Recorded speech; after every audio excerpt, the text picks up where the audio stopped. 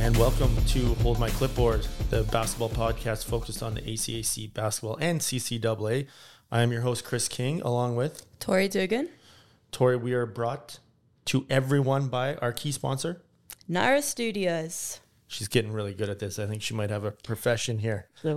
So Tori, pretty exciting one for us today. Our first interview as we get rolling here, and it's with none other than the legend Avery Harrison, 20-some years plus in the ACAC. 6 ACAC championships, 3 national championships. He's been coaching before you were born, essentially. Tell me your thoughts going into this one. What are you looking forward to with Avery? Yeah, he obviously has a rich history, but we look forward to hearing about his team, the Red Deer Queens, this past season. They obviously went on a pretty awesome run in the second semester, going on a 12-game win streak, winning ACAC title, and then having a berth in the national tournament. So really excited to hear his thoughts about his past year.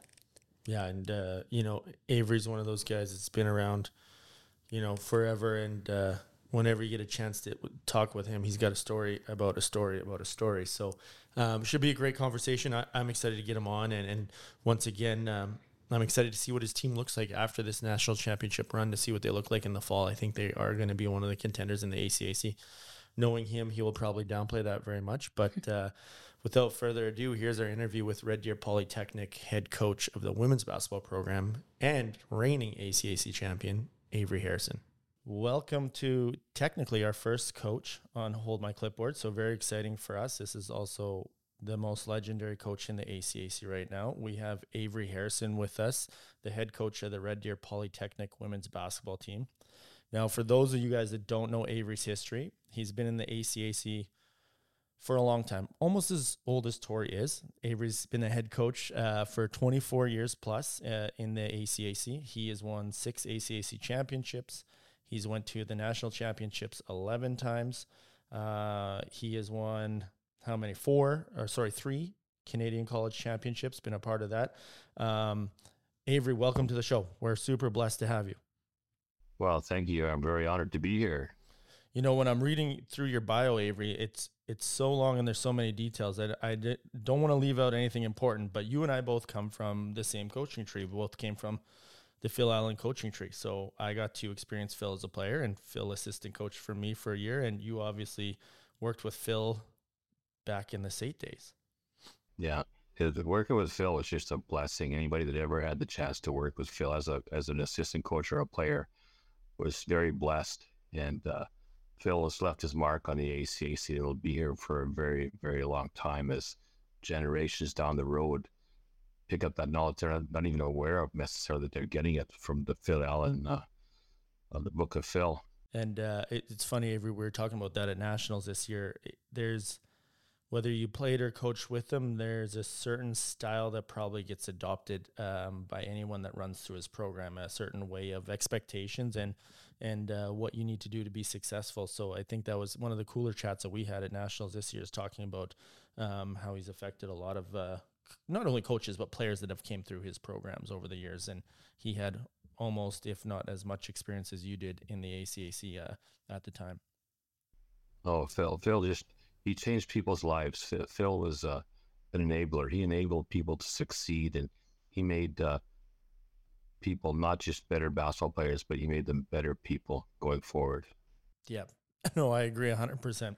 Now, I do need to owe some gratitude to you here, Avery, because I believe last year, maybe during COVID, you kind of poked me on the shoulder and said, hey, we need an ACAC podcast to talk about ACAC basketball. And I said, you know what, Avery, good idea.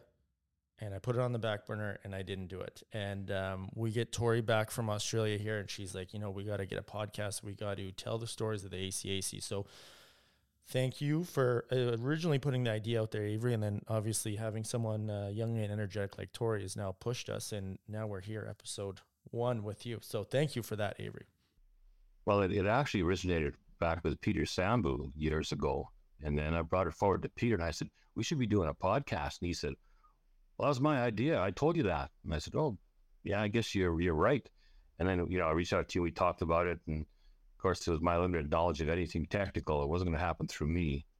But I'm really excited you guys are doing this. I think it's great for the ACAC, and I think it's just another step in, so many things that the ACAC does as leaders in the CCAA, and I'm just really excited you're doing this. Well, thanks for that. And you can tell Pete when he sees it, we'll all give him a share of the credit pie. We'll put it in there at the end when you see him. So, but Avery, we want to talk to you about your championship team last year.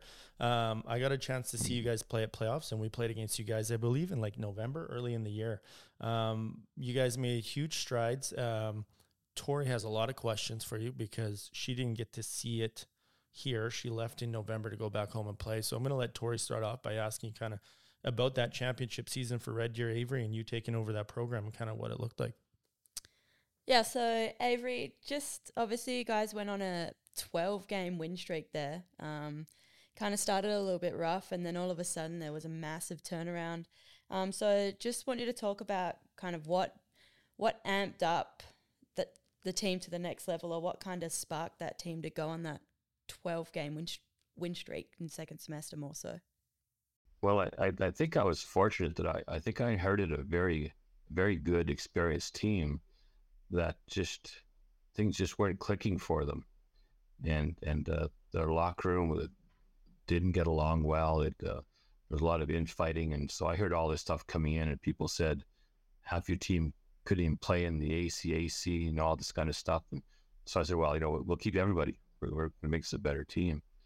And it did start off rough. And I kind of became the enemy of the team to start off. I was really just a terrible slave driver, and I was really hard on them.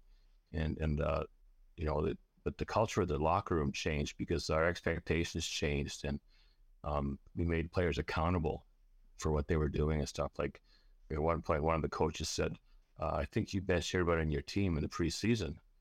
And I said, well, pretty close, yeah, some point or other. But our struggles early on were my expectations were so high, maybe for some of them unreasonable, because I told them our first meeting of the year, I said, we're going to win the ACAC.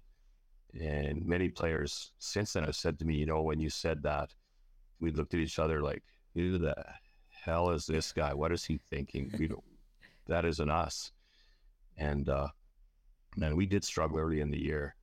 And finally, it all came to a head the last weekend of the first half of the season in Lethbridge. We lost that Friday night game. And Dean Cunningham, one of our assistant coaches, said, Avery, you can't go in the locker room tonight. You are too mad, which was very true. I was. So I grabbed the bus driver and I went back to the hotel by myself to watch game film. And the players had a 2-hour players meeting after the game.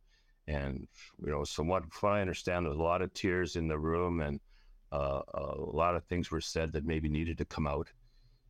And then they came back, and so I'm watching game film. About 4 a.m, I shut off the game film, and I hear voices out in the hall, and I'm going, what the heck? So I look out the peephole. First, I can't see anybody. So I walk out. I'm gonna catch some of our players. Well, nobody's out there. So I walk down the hall, and I hear voices from one of the rooms, and I thought, so I went back and I checked in our room and said, that's 2 of our players. That's 2 of our guards. Like, it's Sandra Garcia Bernal and Hina Sadu. So I phoned them. Of course, they're not going to answer their phone at 4 a.m. Smart move. So I walked down, I knocked on their door, and I said, hey, if you're going to talk all night, come down and talk in my room. Right. So, we're playing at 1 o'clock. We talked till 6:30 in the morning. Oh, boy. And they said, we don't need you yelling at us and shooting us up for missing a layup. We already know we missed a layup. I thought, I guess that's a good point there. And so the next game, I just kind of sat there and watched, and we start off, we're down 14-4, and I'm ready to lose it. Nadine's patting me back, says, it's okay, just take a deep breath. And so I hardly talked in the game. We just made a couple of little subtle changes, and we won the game by 20. And that was kind of the start of things. And then I saw an article by Shawnee Harley, and she does so many things like mental training and mental toughness. And one of the things she said was sometimes you have to think out of the box as a coach, and you need to ask your players to give you feedback and give them ownership of the program. And it's not your program, it's their program. So I took her advice. And so I sent them all a text message on this team chat we have. And And I said, I need some information from you. First of all, what can I do as a coach to make you the best you can be?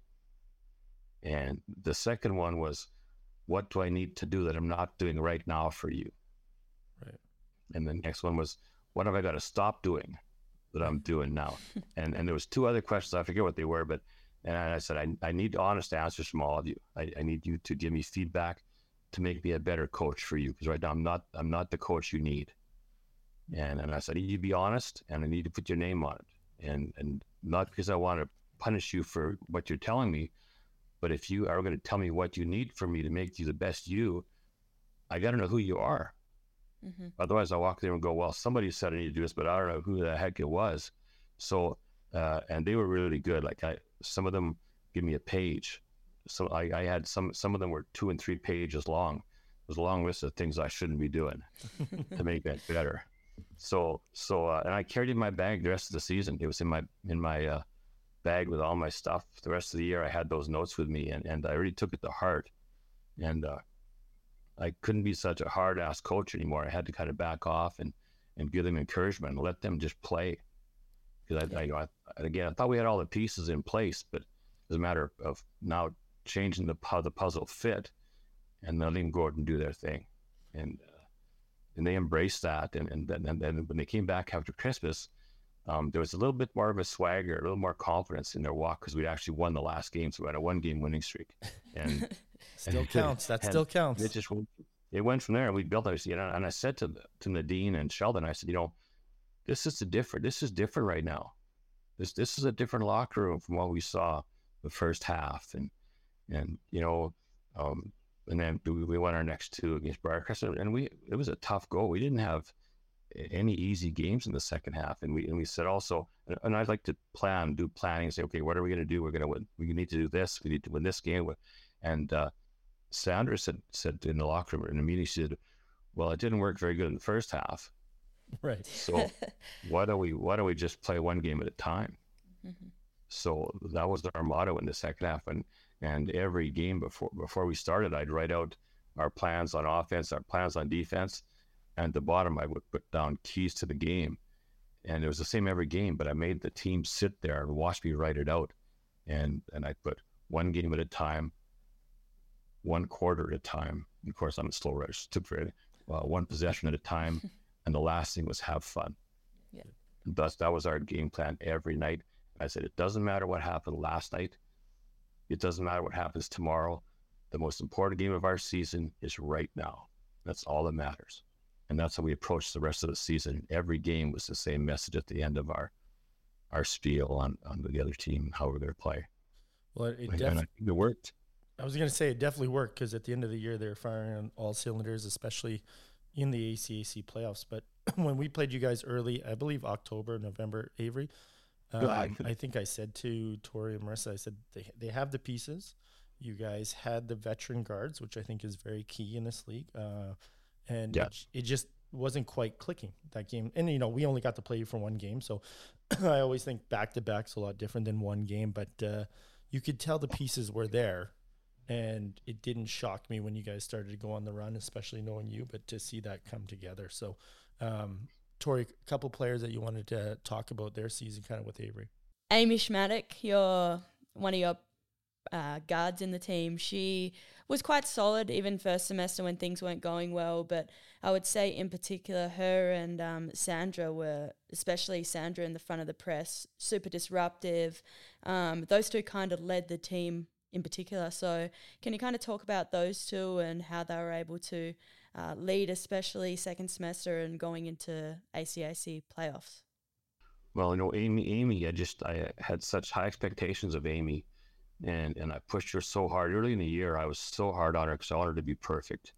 And finally I realized, and I actually said this in our seniors night, I said, Amy, I got to apologize to you because I was so hard on you at the start of the year and I wanted you to be perfect. And I finally realized all you needed from you is you had to be the best Amy you could be. Yeah. And once you were the best Amy you could be, things fell into place. And Amy was so unpredictable because she could just take the ball hard to the hole. And we didn't know what she was doing. And I don't think she did either halfway through. Then she decided the last second what she was going to do. And that's pretty hard to defend when the player with the ball doesn't know what they're doing. And she just, flourished in that role, and we just let her play. And then Sandra, more so ACAC playoffs, standout guard, I thought, all tournament. Was just able to really cause a lot of chaos with more so the other team's guards, pressuring them, turn the ball over. She was definitely key more so in ACAC playoffs. Can you kind of talk about her? Obviously, she's Spanish import. You could tell first semester as well, she was kind of figuring things out and just got a lot better as the season went on. Her ACAC tournament was, I thought, in my opinion, she was the best guard. She was outstanding that tournament. She played really well for us all year. As a matter of fact, when we played Lakeland in the first half, she was coming out. She'd been sick all week going into that weekend against Lakeland and Keanu, and she just was not herself at all. And I probably should have sent her home 1 or 2 nights that week rather than let her practice. But she's so stubborn that she wanted to keep practicing her, and I kind of wanted her there too. And it's funny because when going into Red Deer, people said, "Oh, you're not going to get along with Sandra. You guys are going to butt heads. You're not going to. You're going to hate coaching her. She's going to hate you coaching her. It's going to be just awful." They said, she's stubborn. She wants to do things her way. She wants to win. And I'm listening to also, I'm thinking, I kind of like this kid already. She kind of reminds me of me. How can I not like her? We just hit it off pretty well. We had a couple of bumps early in the road, but like they said, she just wants to win, and she was just a solid workhorse for us. She never gets tired. I just can't believe the pace she can play at. And she said, I'm not vocal. I can't be a leader. And we said, well, you're a point guard. You've got to be a leader. You got to be vocal. You got to talk. And she said, well, I get in trouble for talking. When I talk, people just don't like it. And I said, well, I understand something. I find a lot of European players have that rough sandpaper edge to their talk, and they don't even know they're doing it. I said, listen, you're okay. I coached a Serbian at Olds, who I'll tell you, when you hear a kid with sandpaper in her voice when she's talking to you, Christina Bajbic, I'll tell you, if you ever find a player that could have a normal conversation and just really piss you off, it's Christina. And you should be yourself, and people got to understand that's just you. You don't mean anything by it. That's just how your voice is when you're talking excited and stuff. And you got to put on the big girl pants, go out there and be athletes and play hard. And the team just accepted her and accepted the fact that that's how she talks. It's a big deal. And so that helped her become a better leader. And I think, we talked a lot about accountability and stuff and the locker room culture within the team. And, Sandra just got better and better as the season went on, and being a team player and, establishing the work ethic that the team needed and setting a standard for everybody. And, she was great. I just really enjoyed coaching her. Now, Avery, when you got to Nationals, obviously you've been there before, but it'd been a couple of years since you guys won in Olds, since you were there. Obviously, we had COVID and then our year, and just kind of been a mess. Was there anything you saw different this year when you got to Nationals from the teams, or anything you weren't prepared for? Obviously, you've been there more than any other coach in our league, so I thought it would be interesting for you to give me your thoughts being there, because it feels like every time I go, I'm like, you know what? We have to do this better to win a national championship, or do this better. What did you see this year? Well, going in, I thought we were as well prepared as we could be for that opening game with Dawson. Yep. What I found this year, much more physical this year than most years. There's a lot of stuff let go. Right. So you couldn't rely on a foul to be able to go to the foul line. You better be tough enough. And I thought we weren't big enough. We needed a little more size to compete at nationals. That might be the trend going forward now. But I thought our first half, the opening game against Dawson, we were absolutely horrible.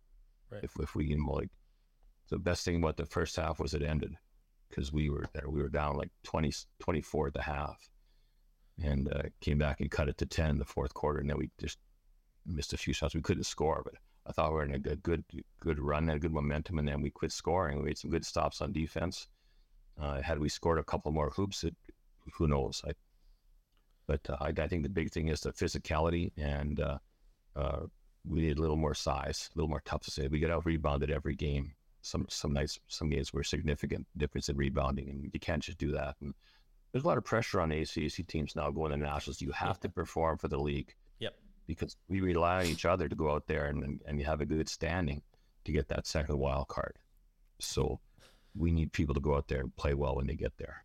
And it's so interesting. That game, Avery, obviously I watched you guys play, super physical. I think there could have been 100 fouls in that game. And the thing I always say when we talk to like our volleyball coaches and other coaches, basketball is the one sport where you can literally have your player taken out of the game due to fouls, right? Like you can have a player that just can't play. So I find that the depth really helps, but when it gets that physical, and you're right, you guys made a couple hoops, it would have been a totally different game. Obviously, Dawson was pretty athletic and it played that style, so I think it favored them a lot. But it's interesting when you're there to see the physicality amp up in certain games. If the whistle goes away, it's basically that game.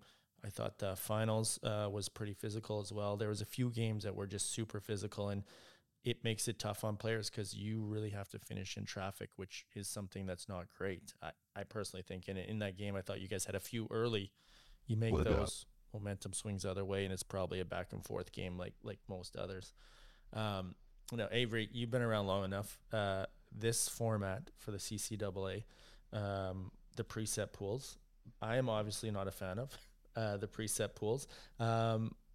Tell me your thoughts on that going in, knowing that you were basically going to be slotted in one of these two spots. So we had the conversation before nationals, even guessing who you're going to get because it's either A or B, right? Unfortunately, sometimes the seeding isn't done well just because you end up with teams based on last year that shouldn't be meeting as early as they do in the rounds. And, I guess, on the other hand, it's like you got to beat everybody anyways to get there. So, so it's 6-1, half a dozen of the other. Yeah. It's an interesting format, isn't it? And it does eliminate being on that national call. The debate isn't as large as I assume it was back in the day when you went 1 through 8 with the true wild cards, because basically it's like who's 1, who's 2, okay. This team's 3, this team's 4. So it does eliminate a lot of the legwork. I personally, as a coach, don't love that we go off of the previous year. I think we've had a good run in the ACAC where women's side, we've been very strong for years now. But it's all cyclical, right? There could be multiple years where we're not. So at least with the medal count, they do the wild cards right, I think, based on the last 3 years, which is pretty good. Avery, you want to talk about the backside bronze? Your guys' last game of the tournament, kind of what you thought, obviously being there with an older team but a young team. That first game, you could probably chalk a little of that to the girls not being there before, in my opinion, just not being on that stage. Maybe a little bit of nerves. You hate doing it, but I thought they played better after. Bad coaching, not at all. Hey, listen, I said the same thing. When you lose, it's always the coach. When you win, it's the players, right? Yeah. I just, I don't know, in the bronze game, probably got a rematch with Dawson, and Dawson's a great people. I can't think of anyone in Dawson. They're such a good team, and they're so well coached. I mean, he's been there forever at nationals with them as well, and they got about 7 medals. Yep. So, he's done very well. I thought we played a better game in the bronze, although the score might not have showed it, but I thought Dawson played a better game as well. Yeah. Well, and we maybe stayed too much in our trap and our zone and stuff. We should have got out of it earlier. But I've watched that game over several times now, and I look at how the point spreads kind of happened so quickly. But we missed some shots we should have made. Like we missed, I think it was 3 layups in that stretch and a couple of open shots. Had we made those shots, that point spread's not there, and it comes down to you got to make those shots. And maybe we should call the timeout sooner. Like I always question those things, and you always self-analyze what could I have done differently, and that's why there's so much white appears. I'm always questioning what could I have done better, or what didn't I do, and all coaches do that. And so I look at that and I go, what could we have done better? like only one team beat us after Christmas, but that was Dawson twice, the worst possible time, but again, of course, we'll analyze that and go back and, make some changes next year and see what happens. Yeah. Avery, just going away from last season's squad outside of nationals, now fast forwarding to this year, do you lose any big assets to the team from last year, and do you add any big additions to the squad for this year? Yeah, we lose a lot. We Amy Shumanek has a teaching job. She's teaching high school now out at Silver Lake H.J. Cody. Sophie Mellon graduated. She's back in Sweden now. Those are two really big holes for us to fill. Yeah, key pieces for sure. Lauren France is not back this year, so I have concerns over who's going to pick up the slack scoring and our recruiting, is up and down. We've lost some players to youth sport. One of them said, "Oh, I got a chance to go to this team. It's just an opportunity of a lifetime." And I'm thinking, well, I know where you're going. And her last words was, "Well, if I don't like it, can I come back next year?" And I'm thinking, well, if you're already thinking that, maybe you should just be coming this year. Sometimes the youth sport side is, it's the holy grail, but not every program at that level is the youth sport level. So, and I'm not putting it down. I'm just saying that's the honest truth. So we lost some players that way, and some recruits.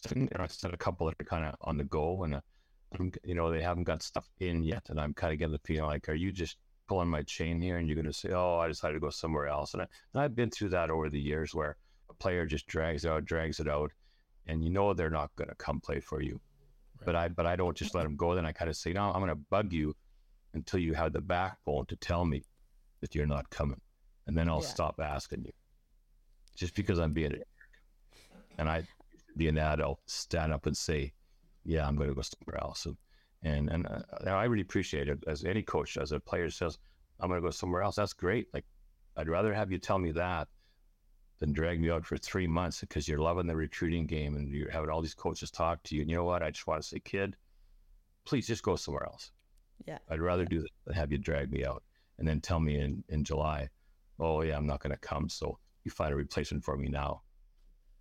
Am I getting carried away here? No, Avery, you're not at all, because, it's fun. And this is the goal of this, is to have these open conversations with coaches. And, I've only done, this will be year, 15 or 16 for me. But when you're talking to a kid, that you just have that little bit of an instinct bell that goes off and says, like, we've had recruits in when Tori was playing and they would leave. And I'm like, that kid's coming here, or that kid's not coming. You could kind of tell, right?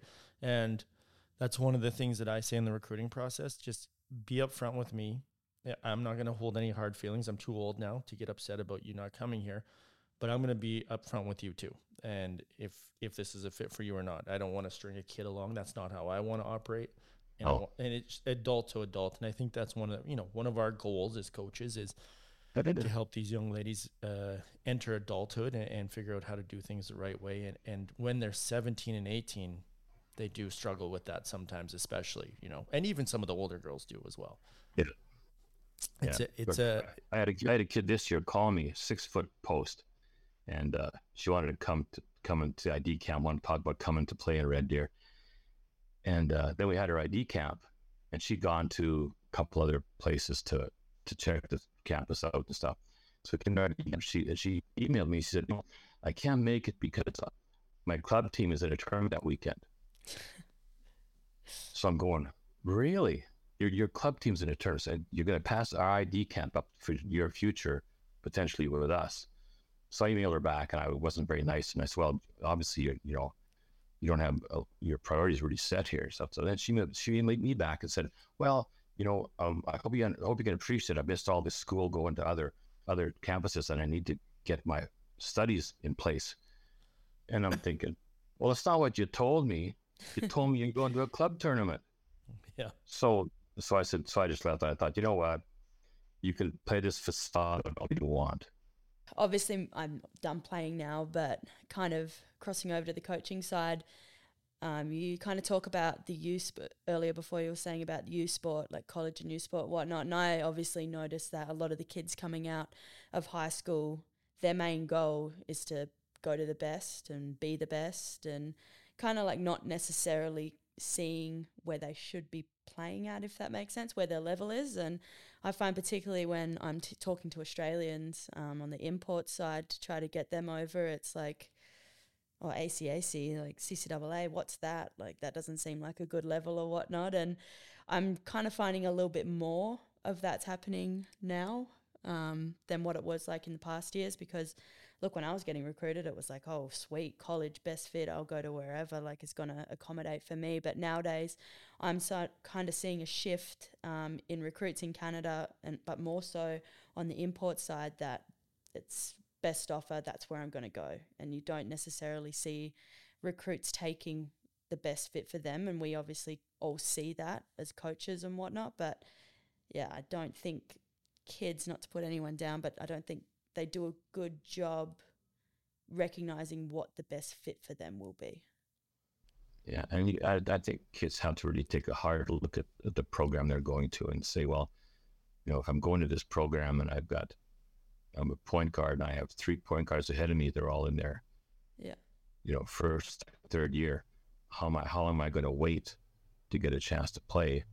And you also realize that as you're sitting there on the bench taking stats, the coach is recruiting over you. So at some point, when are you going to play? Or, you might find a situation, I'm going in there, there's a 4th and 5th year guard. I'm going to learn a lot from them in the next 2 years. Then I'm going to get a chance to play. And that's a great situation to go into. Yeah. So you have to look at the school, look at the roster and say, where can I fit in? Am I going to be a better player here? Is this really a good thing for me? And if it is, boy, oh boy, take it. Mm-hmm. No problem with that. Then nobody should. No, and it's so funny. Even Tori doesn't know this, but herself playing for us, recruiting point guards, saying, hey, we have a really good point guard. She's going to be done in a year or two. Learn from her, train from her, and then take over. And we lost a handful of recruits because they're like, no, there's not going to be any playing time, which, that's the cycle. So good for them. They go to a program they want to play. Our program, probably similar to yours, Avery. I want players that want to win and don't care if they contribute 1 minute or 30 minutes. They just want to help win, right? And so, when those players need to find a place to play, there's certain programs that they can go play a lot, and whatever happens. The expectation is different for each kid, right? Yeah, and I would say they're not going to beg somebody to come play for us because they beg them all year to stay. So yeah. You want players to want to be there, Yeah, you're constantly re-recruiting your players. And I do think re-recruiting is different now than even 15 years ago. Now you are constantly re-recruiting your players in season, whereas before they're there, you're good, you're focused on the year. Like, I think about when I played here for Phil, he knew we were all coming back, so he's just recruiting to fill the spots. He didn't, no one was leaving, right? So on that, Avery, Tori and I were talking, and this is an interesting one for us. So I know you're not going to talk about your recruits right now. It's summer for everyone listening. Avery will have good recruits. I promise you, Avery will have good recruits. That's what he does. So when they come out, the next time we talk to him in the fall, he's going to act shocked, but he's going to have good recruits. But the question, Avery, is who do you see as kind of favorite next year, coming out of last year, knowing what we know now, knowing the players that are kind of moving on? Who do you think you kind of got your eye on that could have a good season next year? Boy. Well, I don't really have a great ear to the rumor mill. I just hear things once in a while, but I think St. Mary's will be really tough. Yep. They got their key core of all-stars all back. Yep. I think losing Shale Clark is a big loss for them. I know she's not a big superstar, but Shale Clark was just a solid player for them. Game in, game out, she gave you the same thing every night. I think losing her is a tough one, but I think adding Michaela Rose from Olds College, who was a leading scorer in the league last year, is a huge plus, and that improves their inside game tremendously. And I'm sure Steve will add a couple of big solid posts in there, so their game is going to be very well rounded and tons of score. Yeah, I think Briarcrest will be tough. They have everybody back. Yep, and they had a very good team last year. So I think Briarcrest will be tough. Lethbridge always comes back tough. So I've heard Deanna is back in the coaching staff this year. Good So with her and Ken, Lethbridge is going to be another tough year this year, and even last year, like when it came down to fighting for second place, it was Red Deer Lethbridge right to the final weekend as to who was going to get second place. You're welcome for us helping you out there. We took one off them to help you out there. Well, at that point, it was funny because at that point that game didn't matter. Oh, was it done already? It was done. It was done because we had one game on Friday, and if we won the game Friday, we clinched second place. So gotcha. When they came into the Saturday game, I think they were disheartened, and I think that it would have been a closer game had they been fighting for second place. Hey, don't take it away from us, Avery. We're 10-10. We needed that win. But I'm not taking it away from you, but I just think that the more you guys took it to them and played hard and spread the score, the more disheartened they became. It's like, oh, we lost second place, and they're just kicking us because you were, and I think it was very disheartening for them to go to that game realizing that the chase they'd had all second half was at a close, and then to make it worse, they were just getting outplayed and outscored in that last game. Well, especially with that road trip too, you tack on the fact that they go all the way up to Fort Mac. That's the road trip from hell in the season, really, and they got us on the way back. So, and I believe, Tori, we talked about this yesterday, Lethbridge signed Hannah Helton, yeah. Ex-St. Mary's shooter. So that'll help, right? Oh, yeah. Yeah. So that's an interesting sign. Yeah. That's an interesting signing. I'd like to know how that all came about. Because Hannah was going into her fifth year at St. Mary's last year and then quit in August. I believe so. I don't want to speculate. Maybe boyfriend, or is she from there originally? Well, she got married. Yeah. In the summer. She's Okotoks. And then she decided not to come back last year. So gotcha. See, that makes sense. So, but I think you're right. I think all those teams, obviously, you guys as the reigning champs are going to be strong. Having that experience from nationals, Briarcrest was kind of on the up next year. I'll be interested to see if they can maintain that level that they finished at. Lethbridge has a lot of good pieces there. I think if they figure it out, I think that playoffs was a little bit of a drop down for them from where they played for most of the year, in my opinion. Those are all kind of teams that I'm with you. I got my eye on them. I think Sate's a dark horse. Sate has added some players that have come back now after sitting out for a couple of years that are going to be impact players for them. Perfect. So I think Sate will be right in the mix. That's our opening weekend, so we're going to have a tough opening weekend. All of our opening years are. Every year I have a terrible start. So I wish we didn't have a good start this year. I think in the old format, Avery, I think, thank you, Anthony, for this. I think we played Nate like 8 straight years in a row to open the season. And I was like, great. Bloodbath games right off the start for us. Nate was always pretty good. We were always pretty good. Well, last thing here, Avery, on closing. I talked about this on the opening of the podcast. With this schedule format, you've been around long enough, I guess, to see several different formats. So right now, they're playing everyone in your division twice. I'm a big fan. I think it's really good for the ACAC. I was saying that some of my players had never been to Medhat or Lethbridge or Olds or seen parts of Alberta, which is kind of cool. If you don't mind, and I know you're good on sharing your thoughts, but let me know your thoughts on the schedule and is this a good thing moving forward? What do you think coming out of COVID now that we're doing this play everyone? Well, we did this years ago. We did it for about 4 years, and the travel is tough. Of course, as you get older, travel is tougher. I find now I can't get comfortable on the damn bus anymore. So, my knees just find a way to go. So for me now, traveling is very uncomfortable. So I hate the long trips. So I'd prefer to just go north-south. But I understand the value of the crossover. Right. I just think sometimes the long trips, I don't think are good for athletic performance necessarily.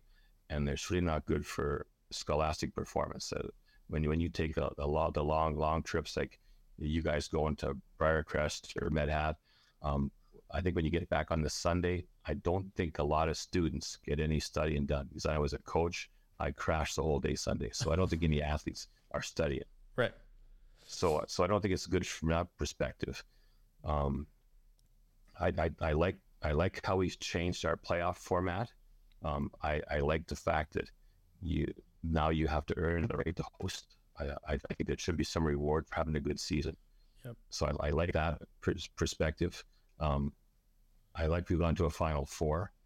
I just think the Final Four, the electricity of the gym for the Final Four is just so exciting to the Final Four as opposed to the 8 teams. I like the fact that we have an 8 teams playing the first round. I would rather still, but now we're going within your own division. You play first place, 4, second place, third. I'd still rather change a bit. I'd rather go crossover and go best of 3 like we used to do. Yeah. And for one thing, again, if we're worried about sending our best teams to nationals because we did a wild card, it's in our best interest not to have a one-night upset. Yeah. Our best 2 teams don't necessarily go. And we've seen that happen in the past. And the results were not good for the ACAC, where we had upsets in some. If it happens in the Final Four, well, so be it in the Final Four. But I like the best of 3 because the best team can have a bad game and they can still have a chance to recover and go on to the Final Four round. I also like it that the fact you can now have more playoff games at more schools. Right. So more schools get a chance to host a playoff game, and their fans get to see them in a playoff game. So if you have a Calgary, so say you have a St. Nate playoff, and so one team hosts the first game, the other school hosts the second game. So you just have more chance for fans to see playoff games. Whereas the 8-team draw, one school, one location, you may never see your kid if you're a parent in a playoff game at home their entire career. Mm-hmm. Yep. How good they are. So now at least it's a chance to host. So I like that aspect of it. Yeah, no, I'm with you on that part. The one thing I said, and hopefully we're going to address this as an SMT group, is the Final Four is great. Tori did the stats. Tori, do you remember the stats? How many times? Yeah, three of the 4 teams came from one conference or the other. What was the stats? The past, I think 12 years I did. Yeah. And it was 8 times uneven. So 8 times it was, let's say 3 South teams made it 1 North or vice versa. And then 4 times only was when it was even, 2 North, 2 South. Yeah. So, and that's why I like the crossover first round. Yeah. And I guess you could argue and say, well, we should have 2 North, 2 South. And I'm saying, you know what?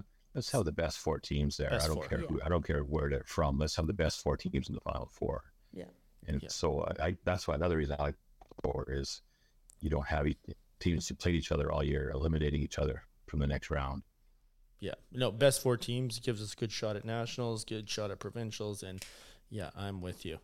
Tori, any last questions for Avery? We got a practice to run to tonight, club practice. What do you got? Anything left? I got to give Avery a little bit of a shout out here. I tell this story to many people, and I don't think they believe me, Avery, so kind of clarified here. But I say to Chris and I say to people all the time when they see you, they're like, oh, who's that coach? Who's that guy? Whatever. And I'm like, he's the guy that actually I think saved my career and helped me play. And they're like, oh, what do you mean? I said, well, when I couldn't get my priorities in order as a first year at Lakeland, and I failed out first semester, not failed out, but my grades were obviously horrible.